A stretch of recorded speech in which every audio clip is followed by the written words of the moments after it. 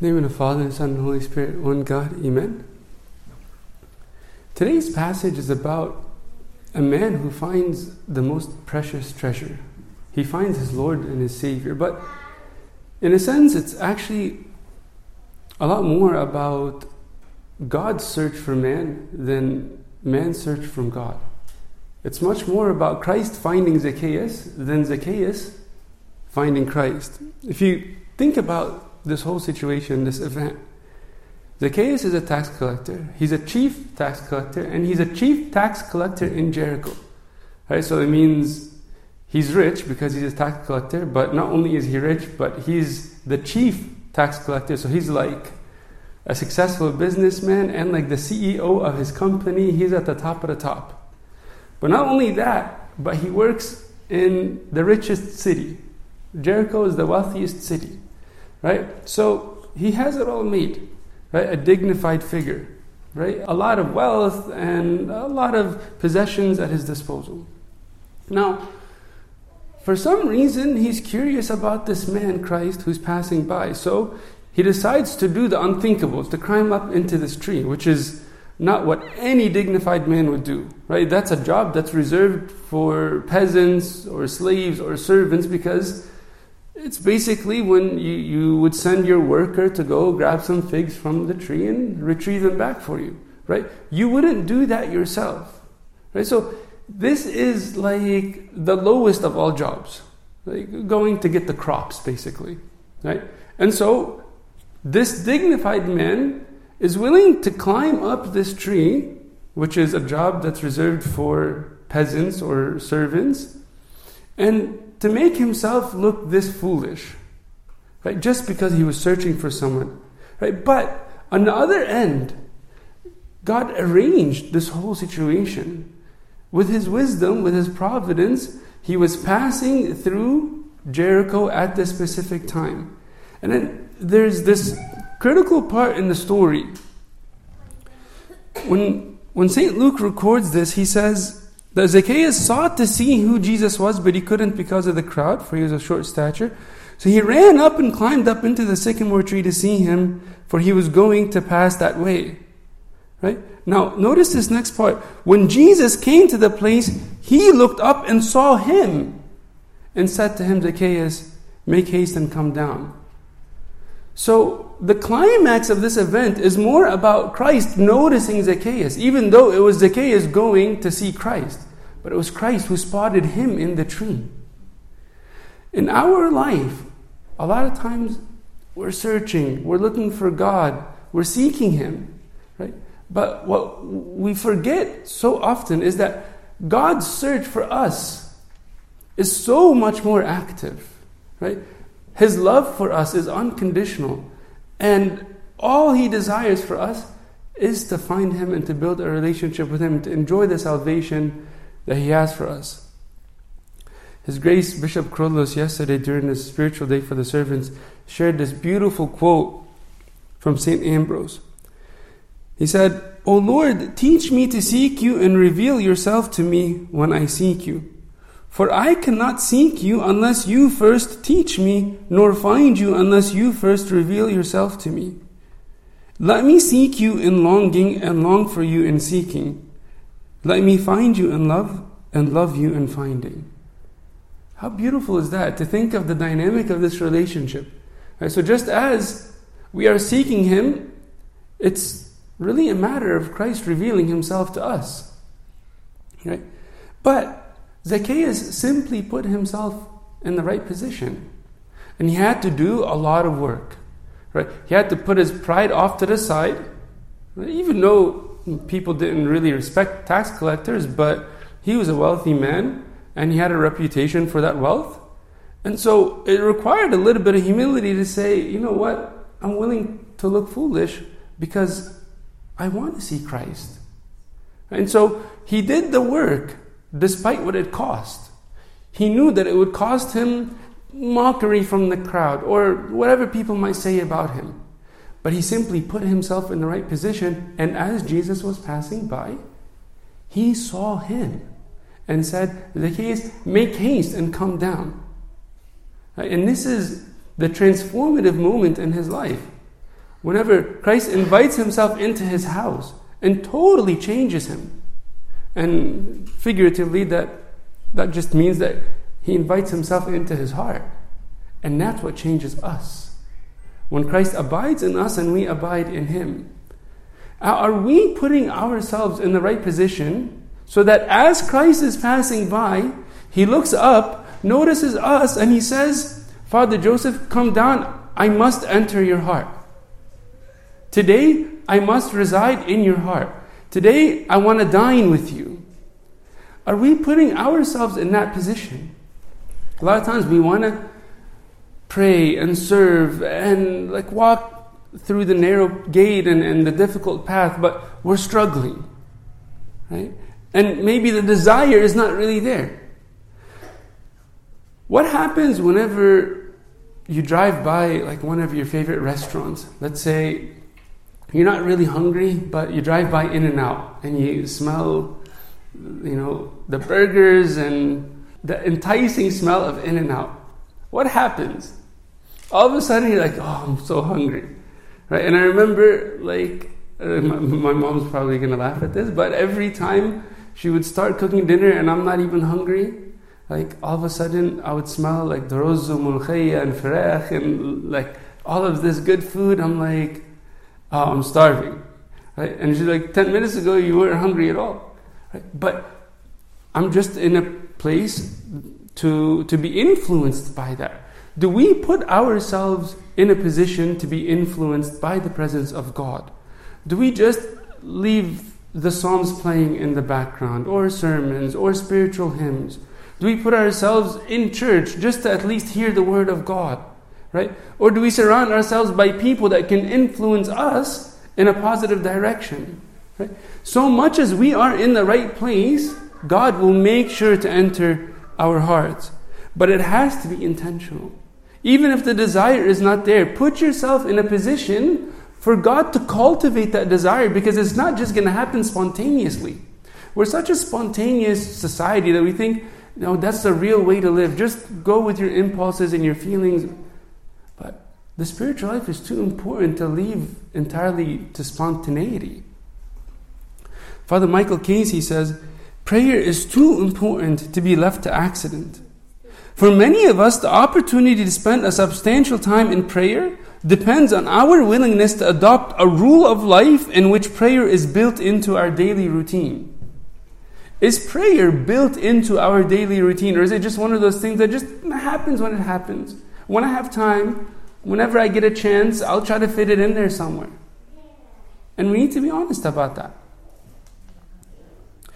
Since there are only 24 hours in a day, this will mean that some of the other activities by which the hours are filled will have to be abbreviated or left aside.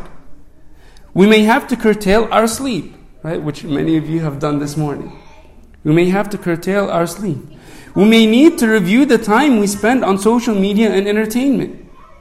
We may need to bring our workload back into reasonable limits. We cannot hope to deepen our life of union with God unless prayer increases. First, in quantity, and then almost inevitably in quality. And notice what he prioritizes here, because this is so critical. First, in quantity, and then the quality will come. But we need to give it time. But if we don't give it time, how is the quality of our prayer going to increase and improve? We have to stop hoping to find time for prayer. There's no time to be found. We have to begin to make time for prayer, and this will always be at the expense of alternative pursuits. When you go to the monastery and you see the monks that live this beautiful life of solitude and union with God, you ask them, what is the hardest work that you do here? They'll tell you, prayer. You wonder, prayer? Like, you guys are the professionals at prayer. Vigils and tasbihah and liturgies and igbayah and this and that. Like, you pray day and night. Like, you should be pros. This is the hardest thing? Like, I thought it was hard for me out in the world. How is it hard for you? Well, because nothing in our spiritual life is under attack from the devil more than this. And you think about, as planes are flying in the sky, Right? The only way they can really take off and get to the sky and land is that they're always in communication with the control center. Right? And there's like air traffic to control, and you'll see in the movies whenever like there's some hostage situation or some criminal attack, that it compromises their communication with the control center, and it's like this scary event, the scary moment, and they don't know how to land the plane, and they can't really navigate. Whenever we separate ourselves from the life of prayer, we have no access to the control center. Right? The control center of our life is God's voice in our conscience. The Spirit dwelling in our conscience. That is what directs us. Without that, we're hopeless. We have nothing. Right? And so that requires work. It requires work because the devil wants to destroy that more than anything else. Think about whenever Jacob wrestled with God. It wasn't like he got this blessing from Christ after going out to a nice dinner with him, enjoyed filet mignon steak, and then after had dessert, a cup of coffee, and then God blesses him and he goes back home. That's not how it went. He first had to leave his family behind and enter a place of solitude. And then he wrestles with this man until the daybreak. All day wrestling. Exhausting. And then, when the man couldn't prevail against him, what happens? He breaks his hip. And he says, I will not let you go unless you bless me. While he has a broken hip, he's saying, I'm still not letting go. So he sacrifices his social time with his family. He's alone. He's wrestling all day. He's exhausted. He's tired. He has no energy left. He's fighting with this guy. And then this guy breaks his hip. Okay, khalas, bro, you're done. Like, give it up. Let go. Call it a day. No, I will not let you go unless you bless me. Do we stand in prayer with that commitment? Do we stand in prayer with that heart to say, God, I will not let you go unless you bless me? Do we hold our igbayas and pray the Psalms with that heart, with that resolution? Recently Marina and I haven't been sleeping much, right? Because we have a cute, precious little bundle of joy that's keeping us awake. And so, a lot of people have been talking to us about this. Abuna Daniel yesterday was telling me about like how it's going, and he says, why aren't you guys sleeping? Like he's 3 months now. I'm like, yeah, Malika is a little different. And he says, okay, look, try this. There's this saying that sleep begets sleep. Right? And I actually heard it from a different place as well. So it's like if he's taking naps better throughout the day, then he can sleep better throughout the night. Right? And I'm like, okay, that makes sense. Because I think, Marina's read like 100 books, and she actually mentioned that a while ago. I'm like, yeah, that makes perfect sense. And it reminded me of the reality of the spiritual life. Right? Prayer begets prayer. A lot of times, we spent the whole day distracted out in the world. And then we expect as soon as we get home, we're just going to flip the prayer switch on and we're just going to spend this like romanticized time in prayer. But God is not on our mind or our thoughts or our hearts throughout the whole day. The time we spend with God in our day-to-day life and our activities, the informal time feeds the formal time. And vice versa. When we have the formal time, when I'm sitting, I'm reading His Word, I'm letting Him speak to me, I can hear His voice.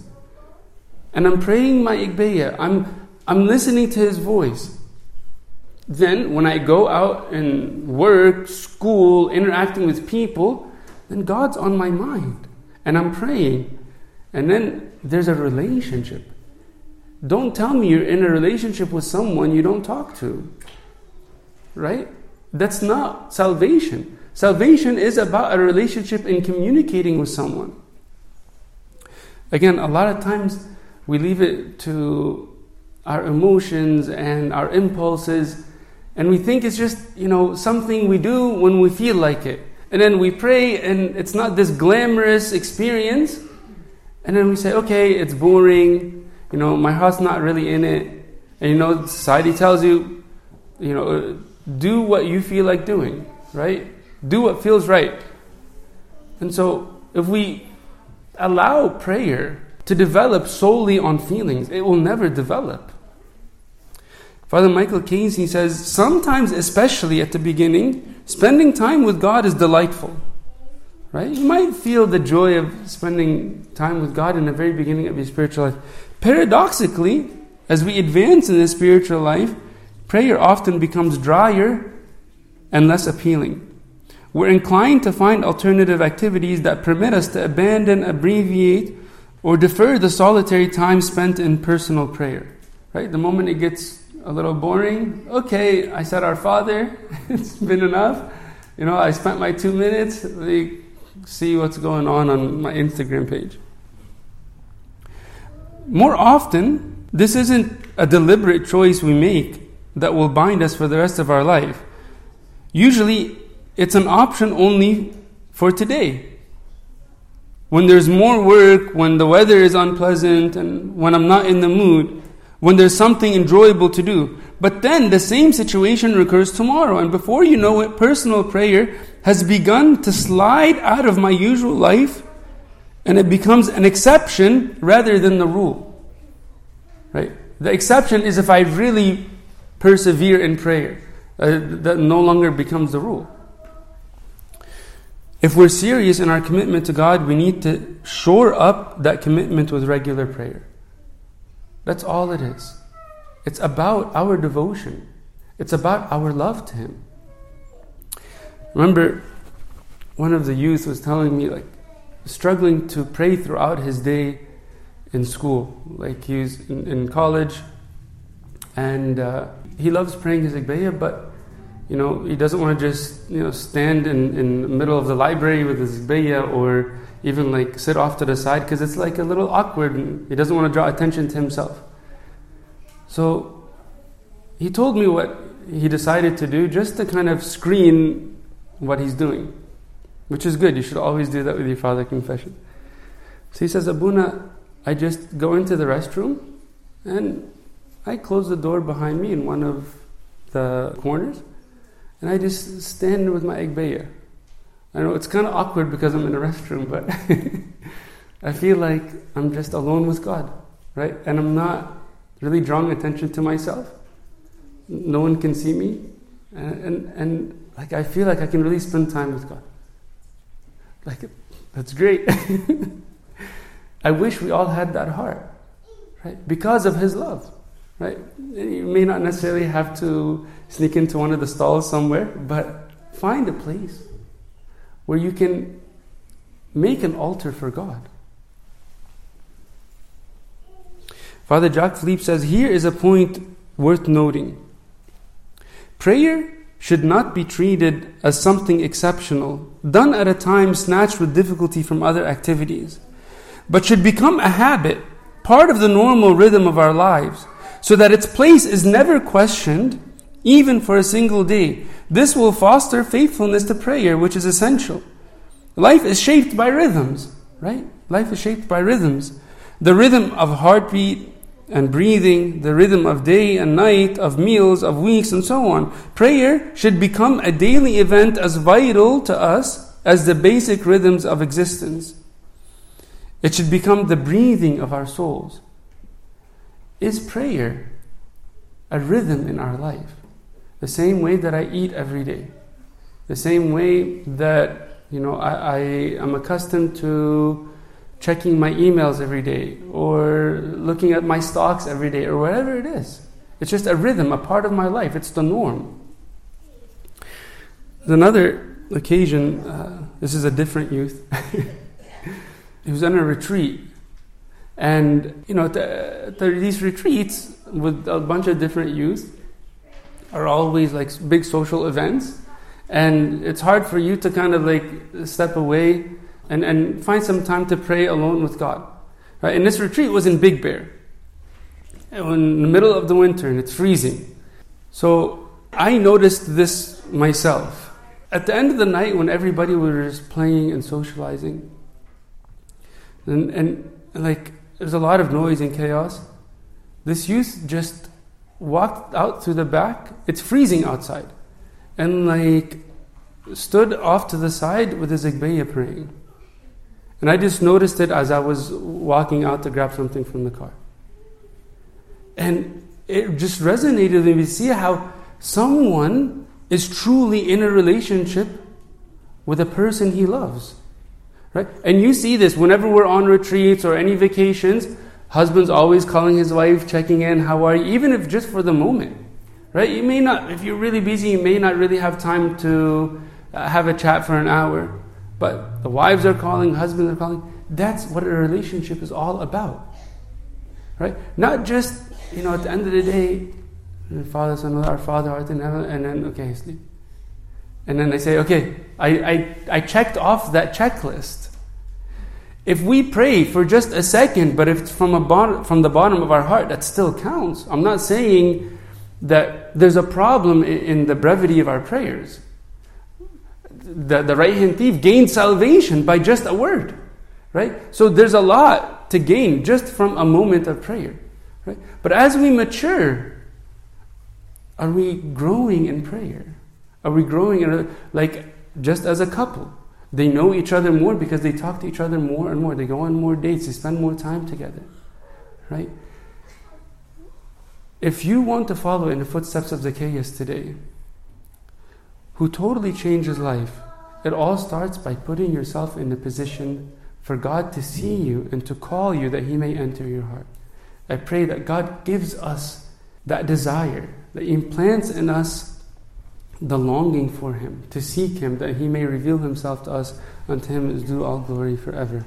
Amen.